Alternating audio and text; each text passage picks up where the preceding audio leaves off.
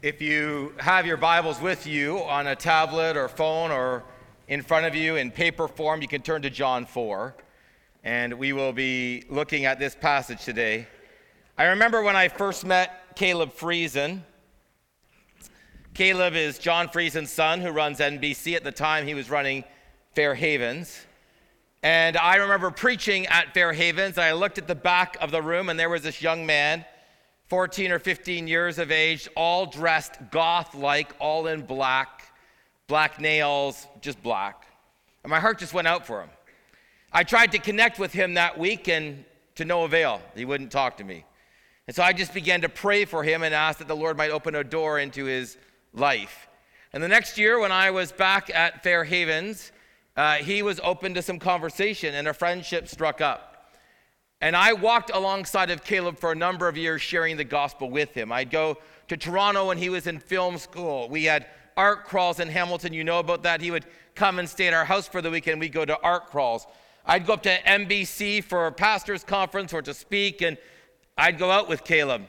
And I remember being subjected, is that the right word, to Devin Townsend. And one time Caleb and I are going to Huntsville. We're there, we're talking, have some food, we're driving back.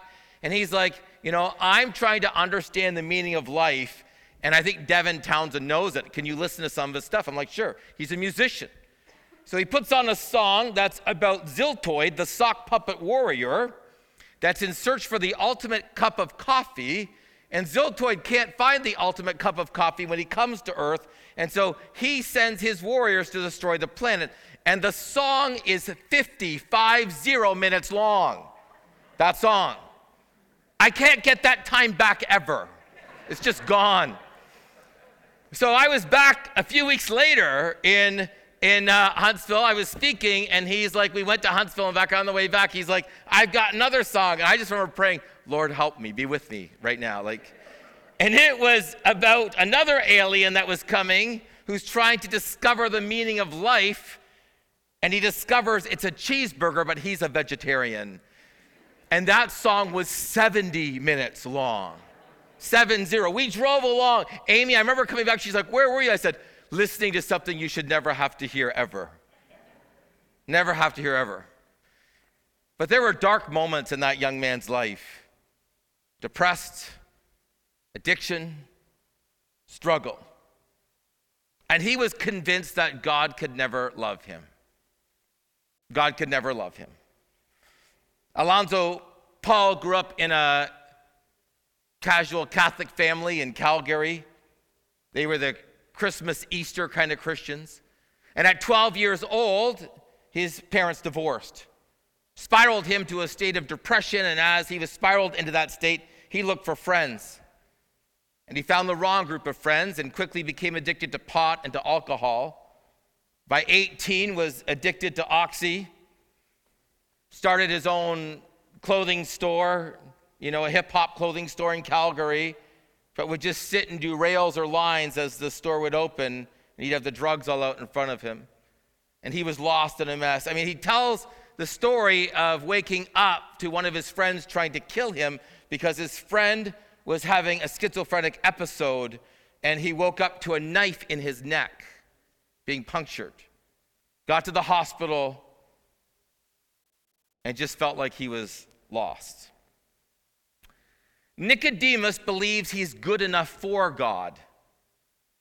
The woman at the well is convinced she's beyond the grip of grace, that God will want nothing to do with her. John 4, verse 1. Now Jesus learned that the Pharisees had heard that he was gaining and baptizing more disciples than John, although in fact it was not Jesus who was baptized, but his disciples. So he left Judea and went back once more to Galilee. He's growing in popularity, but also growing in controversy. The Pharisees are opposing him. Jesus hears that they know that he's gaining this popularity, that his disciples who are baptizing on his behalf are now baptizing larger numbers of people. And so Jesus says, we're just going to get out of here for a while and head back to Galilee. Now, verse 4, he had to go through Samaria. So he came to a town in Samaria called Sychar, near the plot of ground Jacob had given to his son Joseph. Jacob's well was there, and Jesus, tired as he was from the journey, sat down by the well. It was about noon. When a Samaritan woman came to draw water, Jesus said to her, "Will you give me a drink?" His disciples had gone to town to buy food. The Samaritan woman said to him, "You're a Jew and I'm a Samaritan woman.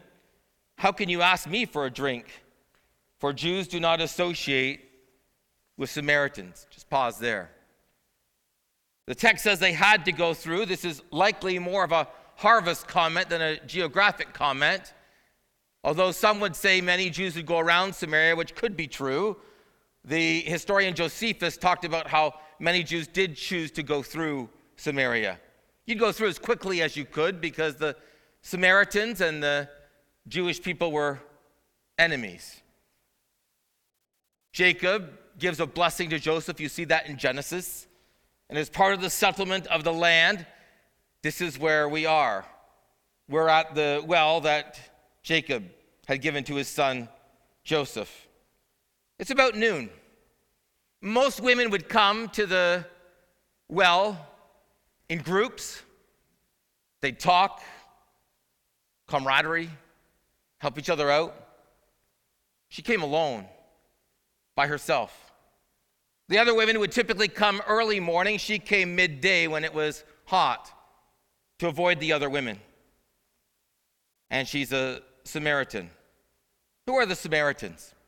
Well, if you know your Bible history at all, when the Babylonians came, that's the time of Jeremiah, and conquered the southern kingdom, they took those people into exile. The Assyrians are the group that come before the Babylonians, day of Isaiah. So the Assyrians come before the Babylonians, but they don't take God's people into exile. They just occupy the land. They come into the northern kingdom. They occupy the land. They're there. But they take some of the best and brightest men out of the northern kingdom, back to Assyria. And of course, those men have no one to marry but Assyrians. And those people, the Samaritans, are the half-breeds that are half Jewish, half Assyrian. So their religion's kind of all mixed up, their belief system's all mixed up, and Jews were only to marry Jews, so their families are all mixed up. And so the Jews hated Samaritans. The Jews couldn't stand them. In fact, in 400 BC, on Mount Gerizim, the Samaritans built a temple to be like the temple in Jerusalem. It was destroyed in the 2nd century BC, but it lasted a couple of hundred years. And that temple was to kind of mimic the temple of God that the Jews worshiped God in Jerusalem. The woman's a bit struck. He's a man. She's a woman. He's a Jew. She's a Samaritan. And he asks her for help. Jesus answers her. Verse 10. If you knew the gift of God and who it was that asked you for a drink, you would have asked him and he would have given you living water. Sir, the woman said, you have nothing to draw with. The well is deep. Where can you get this living water? Are you greater than our father Jacob, who gave us the well and drank from it himself, as did also his son and his livestock? Jesus answered, everyone who drinks this water will be thirsty again, but whoever drinks the water I give them will never thirst. Indeed, the water I give them will become in them a spring of water welling up to eternal life. So the woman said to him, Sir, give me this water so I won't get thirsty and not have to keep coming to draw water. Jesus is there and he says, what I have for you is something very different than what you think. If you knew who I was, if you recognized me, if you understood who you were talking to, you would actually have asked me for living water. Living water. Note, she talks about the well. She refers to Jacob. She calls Jacob father Jacob. In fact, it's interesting if you read through Genesis and you read about the patriarchs, it's always Abraham, Isaac, and Jacob. It's not Joseph. Some people think, well, Joseph's the main character there in Genesis at the end. No, it's always Abraham, Isaac, and Jacob. You read in the Psalms. You read in the prophets. It's Abraham, Isaac, and Jacob as the patriarchs of the faith. And so she talks about Jacob being the father of their people.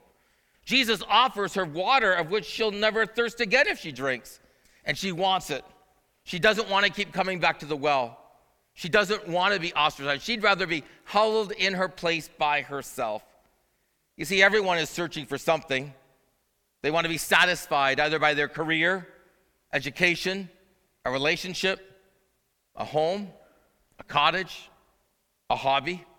I mean, some people even lose themselves in virtual realities. And as AI gains prominence, people are theorizing that one day you won't come to worship. You'll just send a hologram of yourself.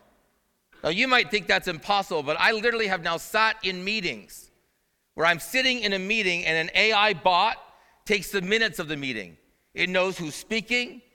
It records the minutes word for word. It then summarizes the meeting minutes for you and gives them to you. Watch out, administrative help. It's shocking. They're talking about how one day people like me won't be needed because they'll be able to develop pastors who have some charisma, the ability to tell a story, interpret scripture, explain it, and you'll just watch a hologram on stage. I mean, people lose themselves today in virtual realities. They strap on a set of headphones and just gone for hours. Everybody's searching to be satisfied in some way. And Jesus offers her living water. You see it with our young people. Jean Twenge, prior to the pandemic, wrote a book called I, Gen. She's written one now called Generation. She's not a believer. But this book is worth getting if you're a parent or grandparent. I, Gen. She writes about what it's like for a generation who's grown up and does not have a memory of not having one of these in their hand. What has it done to them? This is what she says. Teens are at the forefront of the worst mental health crisis in decades. This is written in 2017, pre-pandemic, with rates of teen depression and suicide rocketing since 2011. She says this as well. A stunning 31% more 8th and 10th graders felt lonely in 2015 than in 2011, along with 22% of 12th graders. What's this woman saying? Jesus, if you have living water of which I'll never thirst again, give it to me. I don't want to come to the well anymore. She thinks that her need is not coming to draw water, but her need is so much deeper than that. Her need is so much greater than that. So Jesus says to her, go and call your husband and come back. I imagine in this moment, she just bowed her head, ashamed. She says, I have no husband. Jesus said, you're right when you have no husband. The fact is you have had 5 husbands, and the man you now have is not your husband. What you've said is quite true. Now, some people think, is Jesus being cruel here? Is he being mean? Not in any way. He's pointing out her need. This woman is desperate. You see, in those days, a woman could never divorce her husband. So these first 5 men have either died or divorced her. They've all left her. They've all abandoned her. They've all walked away from her because she couldn't walk away from them. We don't know what part she played in that. Scripture doesn't tell us. But she comes at noon because she doesn't want the other women to mock her and laugh at her. She comes in the heat of the day because she doesn't want to be the gossip of the town. In fact, the man she's living with, she won't even marry. She just lives with them. In those days, that was unheard of. Because she's been through 5 husbands and doesn't want the pain of another one leaving her again. She doesn't want that. And so she feels like she doesn't belong anywhere. It's just not safe.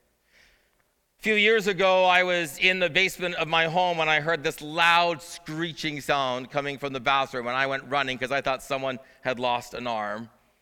But they hadn't. There was a bug. It was a big bug, one of those centipede-like things that when you squish just evaporates, and it ran under the trim and into the wall. And I said, well, it's gone. And I remember my daughter saying to me, like, well, where'd it go? And I said, well, it's in the wall. And so she said, well, this bathroom isn't safe because it could come out of the bathroom anytime. And I said, oh, no. I said, that bug could come out in your bedroom. It could come out in my bedroom. It could come out in the kitchen. It just crawls behind the walls. And all of a sudden, I look at my daughter, and she has a look of horror on her face. And she says, then it's not safe anywhere. That's how the woman at the well feels. They're just going to talk about me. They're just going to mock me. They're just going to abandon me. They're just going to make fun of me. Another man's just going to leave me. It's not safe anywhere. It's not safe anywhere. Our young people can feel that way. One of the great poets of our day, Shawn Mendes, writes this: laying on the bathroom floor, feeling nothing. I'm overwhelmed and insecure. Give me something I could take to ease my mind slowly. Just have a drink and you'll feel better. Just take her home and you'll feel better. Keep telling me that it gets better. Does it ever? Help me. Help me. Help me. This is a suicide note of a young 17-year-old man, lost in a world of darkness without a guiding light, seeking a friend to help my struggling, failing plight. Now all of you good people just go on passing by, leaving me with nothing but this lonely will to die. Somewhere in this lonely world of sorrow and of woe, there's a place for me to hide, but where I do not know. For no matter where I go, I never will escape the devil's reaching, clutching hands or the drink of fermented grape. So out of my grief and anguish, perhaps some wandering boy will see, long after I have left this world, and build his own life strong and good and free. I remember meeting with a young man who came to our programs for a number of years. He joined the Hells Angels like his father in our city. I saw some of them last week because I'm at a wedding where a group of them will be this Friday night. And he was in a broken place. And I told him the hope we have in Christ. And he looked at me and he said, God would never want me. God would never want me. Alonzo from Calgary was in that very low point, gone in a haze of drugs, and his sister came to faith in Christ. God saved her. He said, I saw the difference. She had a joy I could not explain, a peace that was incomprehensible. She had hope. And she came to me talking to me about this hope, about Jesus and what he had done for her, inviting me to come, inviting me to be a part of it, asking me to come to church. And I said, I could never go there. I hate my life now. Going to church will only make it worse. I remember John Friesen and I talking to Caleb Friesen on a number of occasions, pointing him to Christ. And at one point he looked at me and he said, I can't believe he would ever want me. You see, for many, the gospel just feels too good to be true. What do you mean all I have to do is believe? What do you mean all I have to do is turn from whatever it is I've trusted in, turn from whatever it is I've believed in, and turn to Jesus? What do you mean he doesn't turn people away? It just seems too good to be true. And the second thing they wrestle with is this: will it really satisfy? Will the gospel actually deliver on what it promises? Is Jesus really that good? You see, John, the author, is contrasting Nicodemus in chapter 3 and the woman at the well in chapter 4. It's a very clear contrast in these two chapters. Listen to Don Carson. Nicodemus was powerful, respected, orthodox, theologically trained. She was unschooled, without influence, despised, believed in folk religion. He was a man, a Jew, a ruler. She was a woman, a Samaritan, a moral outcast, and both needed Jesus. Amen? Both needed Jesus. Verse 19, Sir, the woman said, I can see you're a great prophet. Our ancestors worshipped on this mountain, but you Jews claim that the place where we must worship is Jerusalem. She changes the topic. She's like, hey, can we move from my husband's to something else? Is there any way we can get to something a little more comfortable? I came here at noon today to avoid this conversation. Our ancestors worshipped on this mountain where we built the temple. You claim it's in Jerusalem. Which is it? "Woman," Jesus replies, "believe me, a time is coming when you will worship the Father, neither on this mountain nor in Jerusalem. You Samaritans worship what you do not know. We worship what we do know, for salvation is from the Jews. Yet a time is coming, it's now come, when the true worshipers will worship the Father in spirit and truth, for they are the kind of worshipers the Father seeks. God is spirit, and his worshipers must worship in spirit and truth." She tries to change the subject matter because the point of pain is hard. She's like, "Where do we worship?" And Jesus says it's not about where, it's about who and how. It's not about where, because you can worship God anywhere. Notice 3 times he talks about the Father. In verse 21, you will worship the Father. In verse 23, we will worship the Father. In verse 23 later on, the kind of worshipers the Father seeks. This would have been foreign to her. Who can call God Father? What kind of intimacy does this man have with God? She referred to Jacob as father. He refers to God as Father. And 3 times he emphasizes that so that she knows who the Father really is.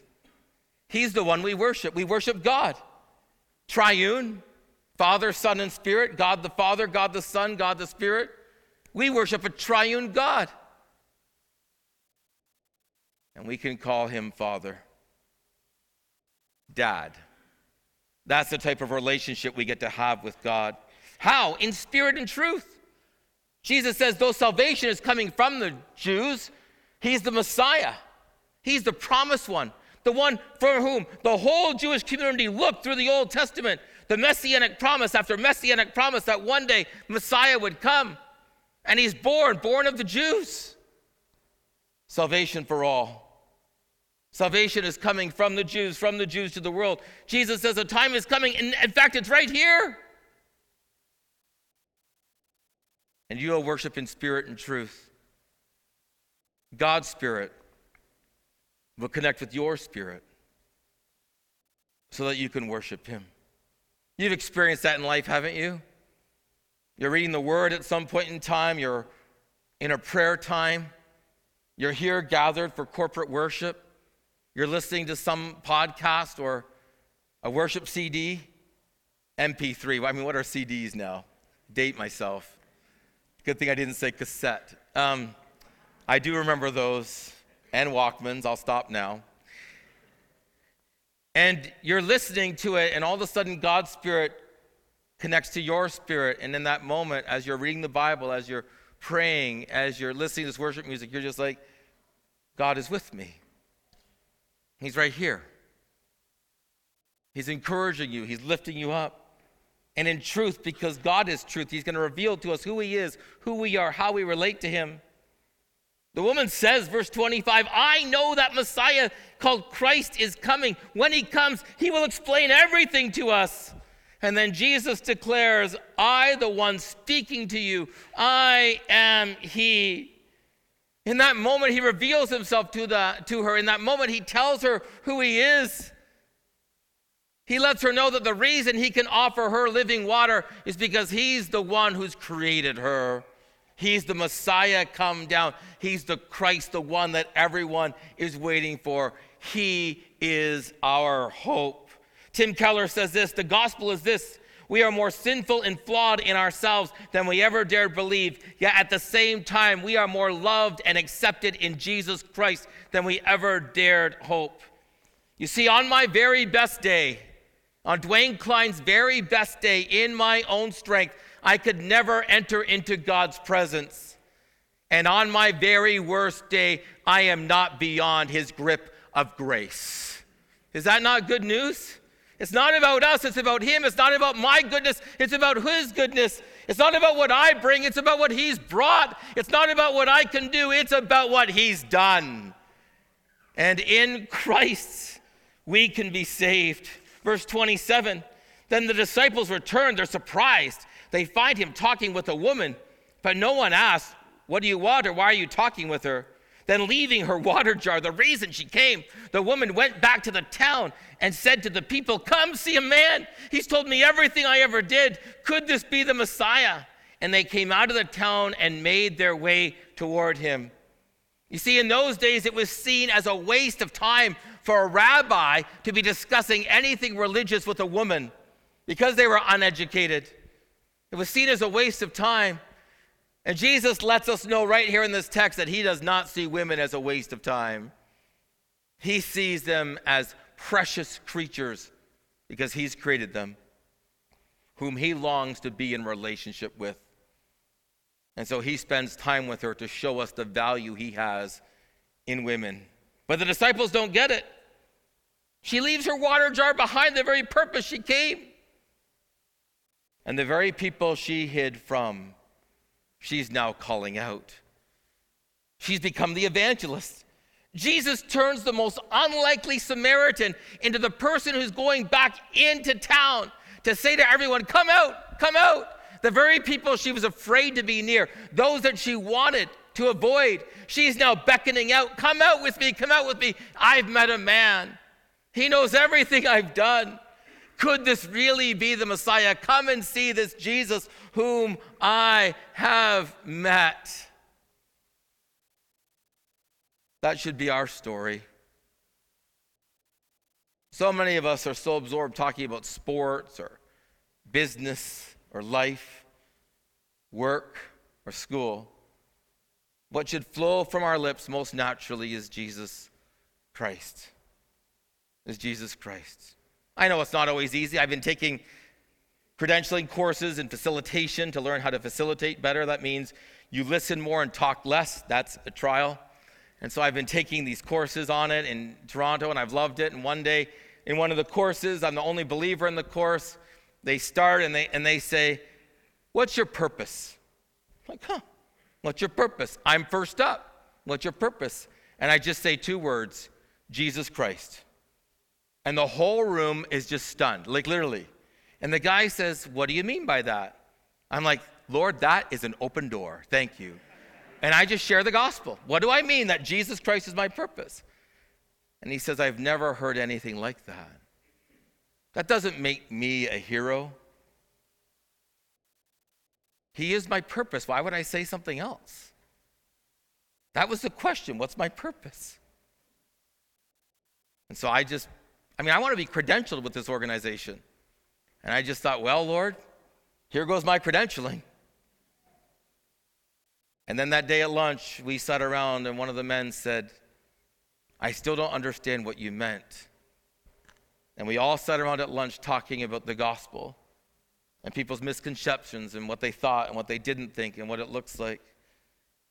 Because he is our purpose. He is our purpose. Well, the disciples urged him, Rabbi, eat something. But he said to them, I have food to eat that you know nothing about. Then his disciples said to him, could someone have brought him food? Like, hey, Jesus, who brought you the snack? My food, Jesus said, is to do the will of him who sent me, to finish his work. Don't you have a saying, it's 4 months till harvest? I tell you, open your eyes, look at the fields. They're ripe for harvest. Even now, the one who reaps draws a wage and harvests a crop for eternal life. So the sower and the reaper may be glad together. Thus the saying, the one sows and another reaps. It's true. I sent you to reap what you have not worked for. Others have done the hard work, and you have reaped the benefits of their labor. So the disciples come back with lunch. They're like, Jesus, aren't you hungry? He's like, no, I'm satisfied. They're like, how? Did someone give you something to eat? He's like, my food, he says, what nourishes me is doing the will of the Father, the one who sent me, and finishing his work. They're like, what? And they don't get it. She got it. That woman at the well got it right away. Where the disciples aren't rushing around telling anybody about Jesus for fear they might die, she goes to the very people she's afraid of to tell them she's found life in him. Now, after Pentecost, these disciples will no longer be afraid, and they will be willing to die for their faith by horrendous means to share the gospel with anyone who would hear.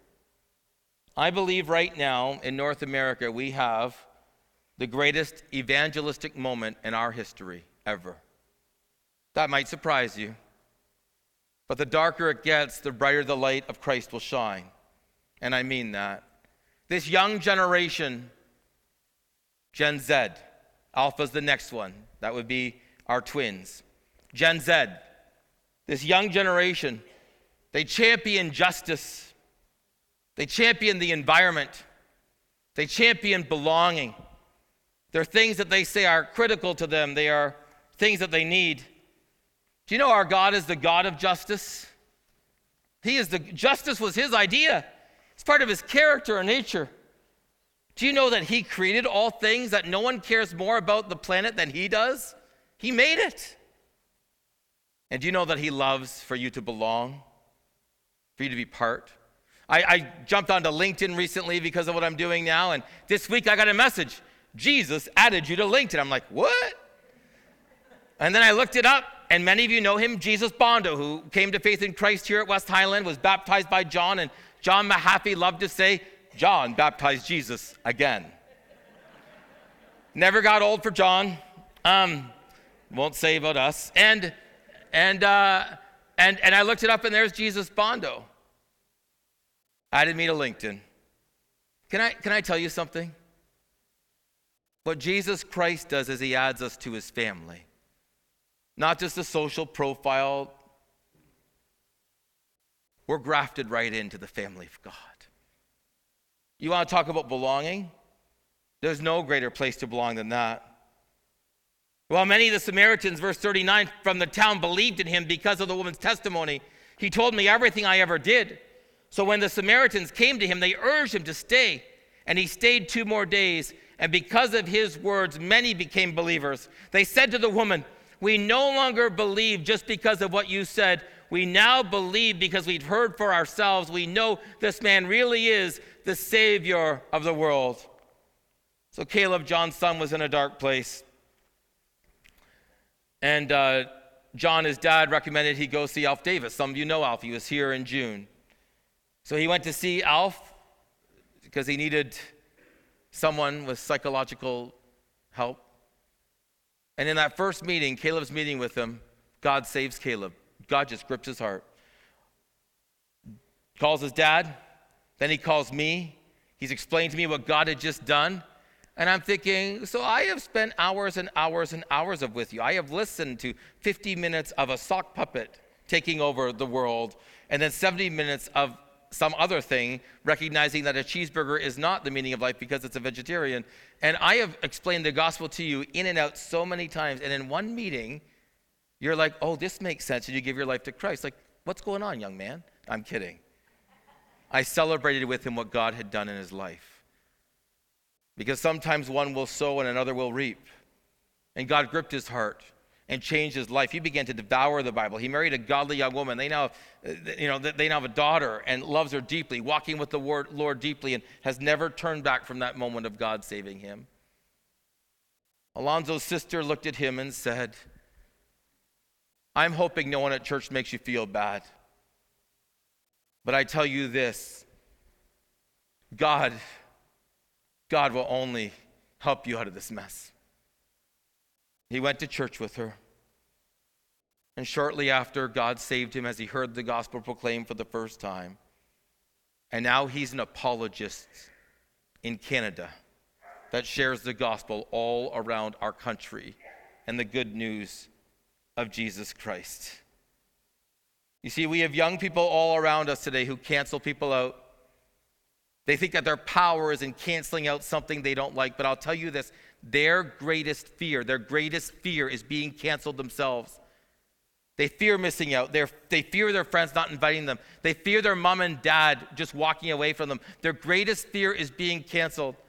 There is a gospel, the gospel of Jesus Christ, that is for the religious man who thought he didn't need God and the irreligious woman who thought she was beyond the grip of grace. There is a gospel of Jesus Christ that when you turn to him from whatever it is you've trusted, when you turn to him from whatever it is you've believed in, he adopts you and grafts you into his family, and he'll never cancel you out. Is that not great news? God will never cancel you out when you're a son or daughter of his, because the accomplished work of Christ, his shed blood on the cross, is enough to cover all of your sin. Amen? All of your sin. It is the good news of the gospel that the Father welcomes us into his family through the accomplished work of Christ by the power of the Holy Spirit. And we're adopted in. And he satisfies because he offers living water. Listen to this quote. C.S. Lewis, creatures are not born with desires unless satisfaction for these desires exists. A baby feels hunger while there's such a thing as food. A duckling wants to swim while there's such a thing as water. A man feels sexual desire, there's such a thing as sex. If I can find in myself a desire which no explanation in this world can satisfy, the most probable explanation is that I was made for another world. Is that not a great quote? Made for another world. Because only Jesus can satisfy our souls. You are not beyond the grip of grace. If you're sitting here today, you came here with a friend or family member, and you feel like you're beyond the grip of grace, that your sin is too great, that you've done too much, it is not true. No one is beyond the grip of grace. This is also important. The person you've written off, as a Christian, you've written someone off, they're not beyond the grip of grace. That family member, that friend, that colleague, that annoying neighbor, they're not beyond the grip of grace. They're not. God can save anyone. I don't know who you wrote on Who's Your One last week. There's more of these this week. Maybe last week you wrote down the name of someone who's religious, and you began to pray for them and follow this on the back. But maybe this week you need to write a second name, and you can write who's your two, but don't. It looks really nice. You don't have to write two. And you write the name of someone that you know believes they're beyond, they believe they're beyond the grip of God's grace. And you begin to pray them into the kingdom of God. And then the Father wants us to worship him in spirit and truth. He wants us to connect with him so intimately that we know we've been grafted in to the family of God. Hear this poem as I close. I know I read it here 20 years ago. Most of you will not remember. 'Twas battered and scarred, and the auctioneer thought it hardly worth his while to waste his time on the old violin, but he held it up with a smile. What am I bid, good people, he cried, and who starts the bidding for me? $1, did I hear two? $2, who'll make it three? $3 once, $3 twice, going for three. But no, far from the room far back, a gray-haired man came forward and picked up the bow. Then wiping the dust from the old violin and tightening up the strings, he played a melody pure and sweet as an angel sings. Well, the music ceased, and the auctioneer, with a voice that was quiet and low, said, what am I bid for the old violin? And he held it aloft with its bow. $1,000. Do I hear two? 2,000. Who'll make it three? 3,000 once, 3,000 twice, and going and gone, said he. Well, the audience cheered, but some of them cried, we don't understand. What changed its worth came the swift reply with the touch of the master's hand. And many a man with life out of tune and battered and bruised with sin is auctioned cheap to a thoughtless crowd, much like the old violin. A mess of pottage, a glass of wine, a game, and he travels on. And he's going once, and he's going twice, and he's going, and he's almost gone. But then Jesus comes. And the foolish crowd never can quite understand the worth of a soul or the change that's brought by the touch of the Master's hand. Would you pray with me? Lord Jesus Christ, we are so thankful for your salvation in our lives. We're thankful that you came for men like Nicodemus and for women like Nicodemus who thought they were good and aren't, because only you are good. And we thank you that you came for men and women like this woman at the well to save those who believe they are beyond the grip of grace. Lord Jesus, today, if anyone is here believing that they are beyond the grip of grace, may your Spirit work in them so powerfully that you would show them that you love them, and today would you save them. And Lord Jesus, for each of us here, may there be someone you bring to mind who we know believes that they are unsavable. And would you cause us to write their name down and begin to pray for them, knowing that you can save anyone. So for this glorious gospel and the hope we have in you, Lord Jesus, who offers living water, we say thank you and amen. Listen to this from Ephesians 2 as our benediction. As for you, you were dead in your transgressions and sins in which you used to live, when you followed the ways of the world and the ruler of the kingdom of the air, the Spirit who is now at work in all of those who are disobedient. All of us also lived among them at one time. We gratified the cravings of our flesh. We followed its desires and thoughts. Like the rest, we were by nature deserving of wrath. But because of God's great love for us, God, who is rich in mercy, made us alive with Christ, even when we were dead in transgressions. It is by grace you are saved.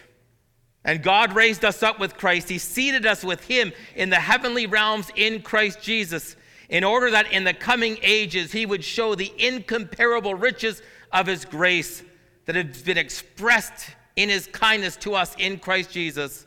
It is by grace you are saved through faith. It is not from yourselves. It is the gift of God. It is not by works, so that no one can boast. And God's people said, Amen. Have a great day in the Lord.